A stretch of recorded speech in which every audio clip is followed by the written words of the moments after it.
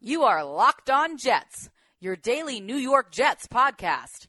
Part of the Locked On Podcast Network, your team every day.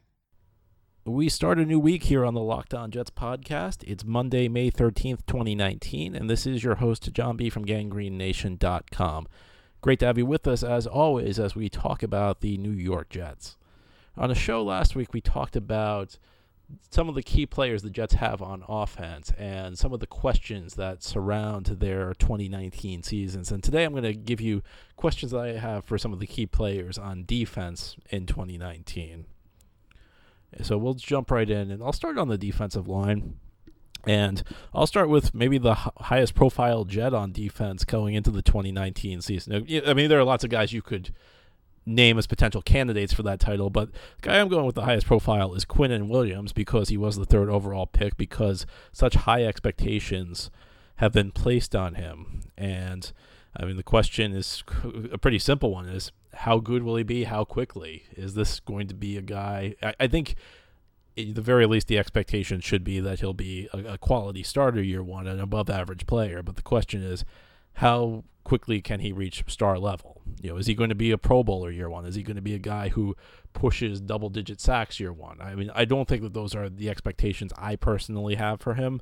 But, I mean, look, he's an immensely talented prospect. He's a guy who is as talented as any player entering the NFL this year as a rookie. So, it would not be shocking to see him do substantially better than even a lot of great players, guys who eventually become great players, do as rookies. The rookie year is always kind of up in the air. Some guys who turn into good players are bad as rookies. They just need time to develop. I don't think Quinnen Williams is going to be in that mix. So the question for me is not so much will he be effective, will he be good, but my question is more along the lines of how good will he be? How good will he be? Will he be a type of guy who's an impact player year one? Will he be the type of guy who the other team is trying to figure out, this is the guy we have to block, this is the guy we have to figure out how to prevent him from wrecking the game? I think the Jets would not have drafted him if they did not think he would eventually get to that point. But the question is, can he get to that point in year one? Can he be that type of player? Can he be the type of guy who just wrecks a game? Can he be the type of guy around whom the defense is built, the kind of guy who makes everybody better? I think that's the line of thinking we should go into the season with Quinnen Williams with. That's the big question for Quinnen Williams. Now we'll stick with the name Williams on the defense and go with Leonard Williams. And my question is, will some of the quote-unquote hidden production turn into actual production? And maybe that's a bad way to phrase it, because Leonard Williams made a comment over the last year that he has a lot of quote-unquote hidden production. And what he meant is that he does things that help the team that don't show up on the stat sheet. Not the tackle total, not the sack total. And I almost don't like the phrase hidden production, because it seems to imply that it's less important than what happens on the stat sheet, which is not really the case. I mean, the stat sheet, the tackle total, the sack total, those things only encapsulate part of what a player actually does on the field. And there are things that players do that can be just as important, if not more important, than putting up a stat. So I may back away from that phrase a little bit, because it gives the wrong idea. I think it gives the wrong implication. And Leonard Williams has been a guy who has been a very effective player. At his best, he's been a Pro Bowl player. At his worst, he's been a starting level player, which may not be exactly what people wanted when the Jets drafted him back in 2015. People were talking about him kind of similar to the way they talk about Quinnen Williams today. They were expecting Leonard Williams to be the type of guy who changes a defense. And if we're going to be fair, he has not reached those lofty levels. He's been a good player. He's been one of the best players from the 2015 draft class, quietly. I think people don't realize that. If you actually look through that draft class and what those players have accomplished, there are not a whole lot of players you would say are better than Leonard Williams. I think he's totally justified the 6th overall selection, but he has not reached the lofty goals that people laid out for him.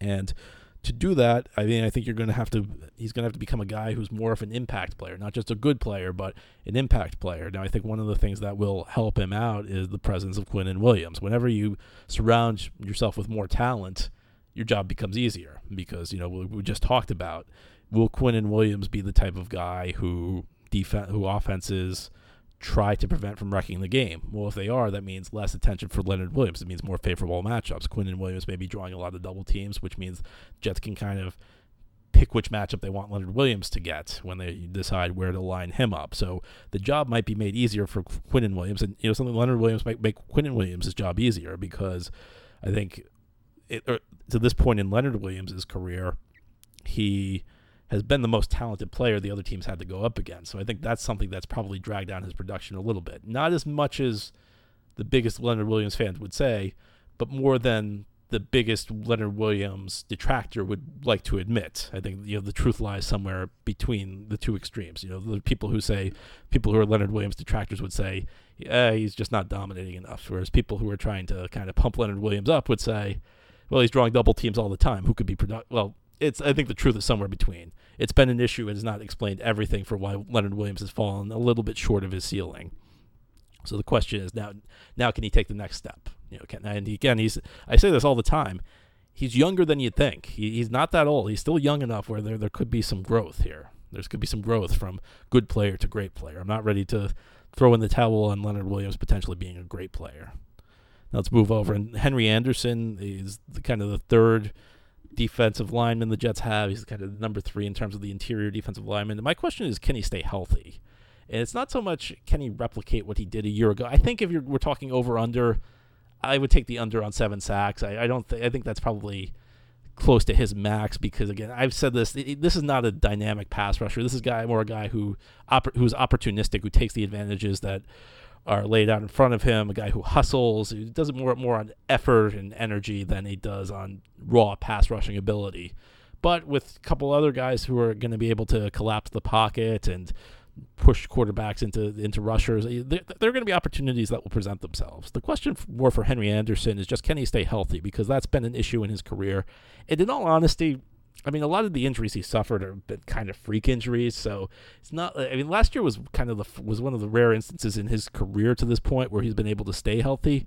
But at the same time, I mean, the injuries he suffered are not necessarily chronic types of things.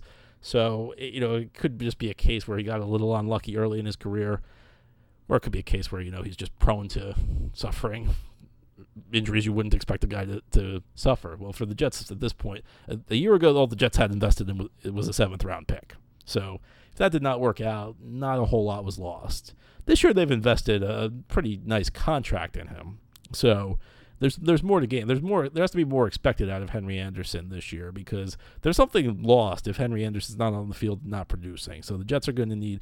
I don't think Henry Anderson needs to get 7 sacks again this year, because when he came to the Jets, his reputation was more as a run stopper than a pass rusher. So I don't think it's if he gets 6 sacks or 5 sacks, the season's a failure. He's not a guy who's fill up the stat sheet with sacks. Another guy who's going to have more of the quote unquote hidden production, where he's just going to play his role effectively and maybe take advantage of opportunities that are in front of him. But will he be able to stay on the field? That's more my question.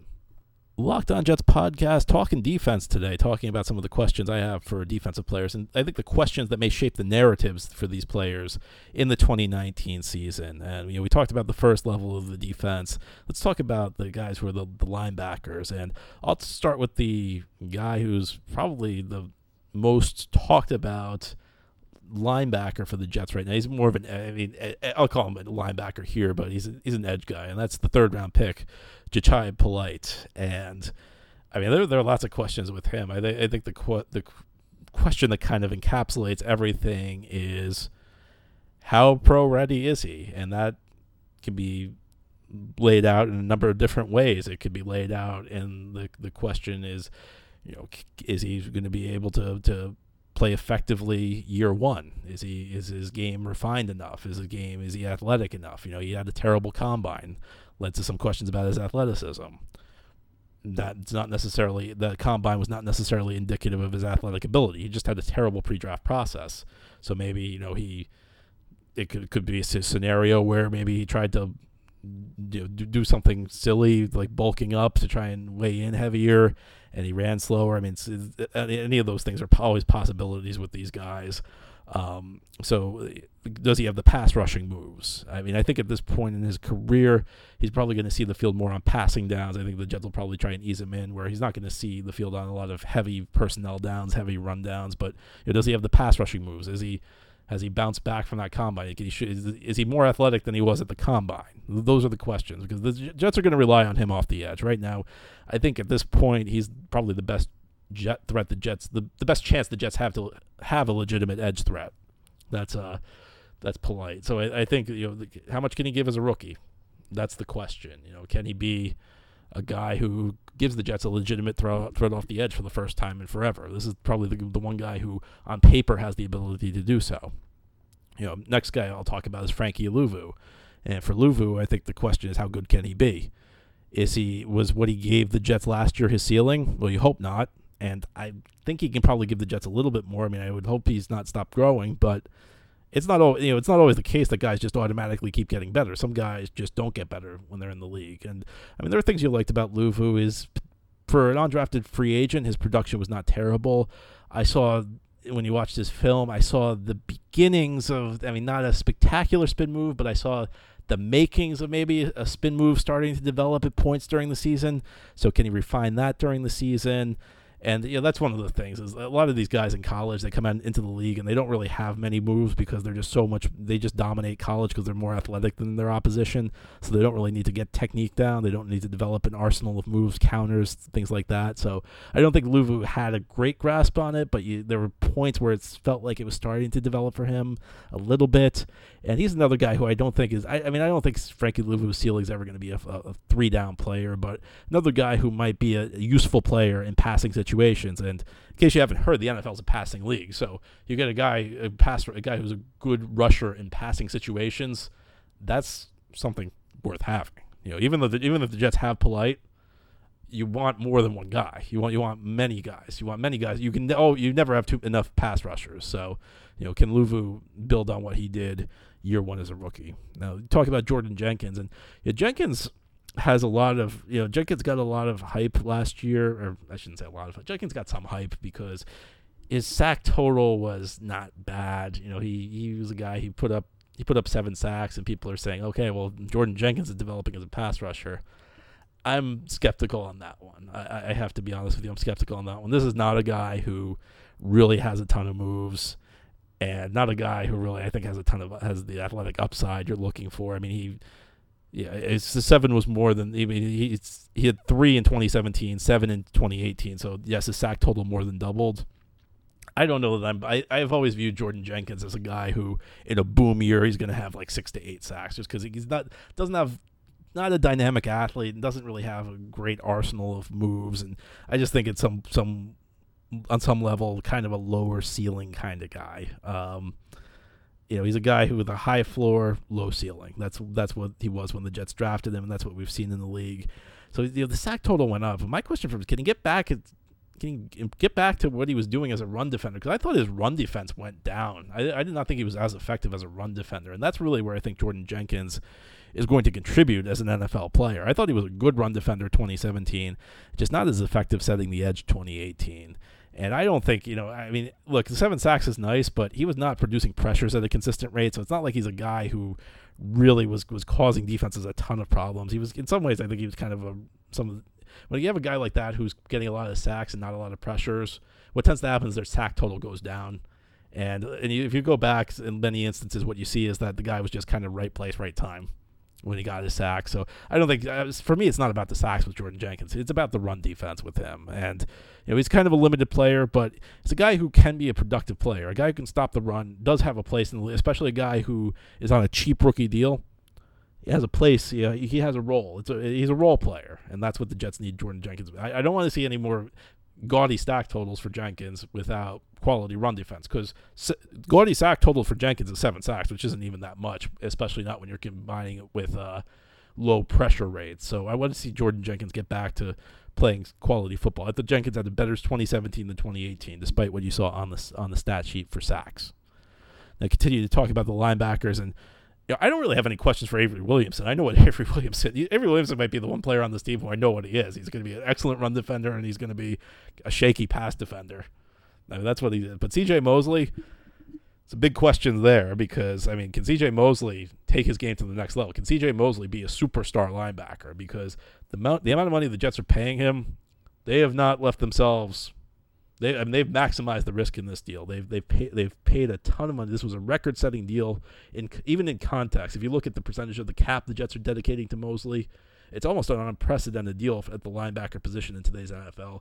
Position that's not really valued that highly. It's a position that teams fill with quality players on the cheap. So the fact that the Jets paid that much money means that Mosley's got to be like a special talent. He's got to be a special player. So can he take his game to the next level? It's not just on the field. I mean, the Jets have talked about his leadership in the locker room, and the Jets essentially are paying. The fact that the Jets gave him this deal essentially says that the Jets view this guy as having like a Ray Lewis kind of impact, and that's the type of contract. I mean, that's just like the type of deal the Jets gave Mosley. And you've listened to the Jets talk about him, and now they're talking about all about his leadership that he's bringing. I mean, it's like they think they're getting Ray Lewis here, and I mean, if you look at the impact the linebacker, there are not many guys who move the needle at the linebacker position. In my opinion, there are two in the league. It's Kuechly and Wagner. Those are the two off-ball linebackers, non-edge linebackers who really make a difference for their team, really, take their team to the next level.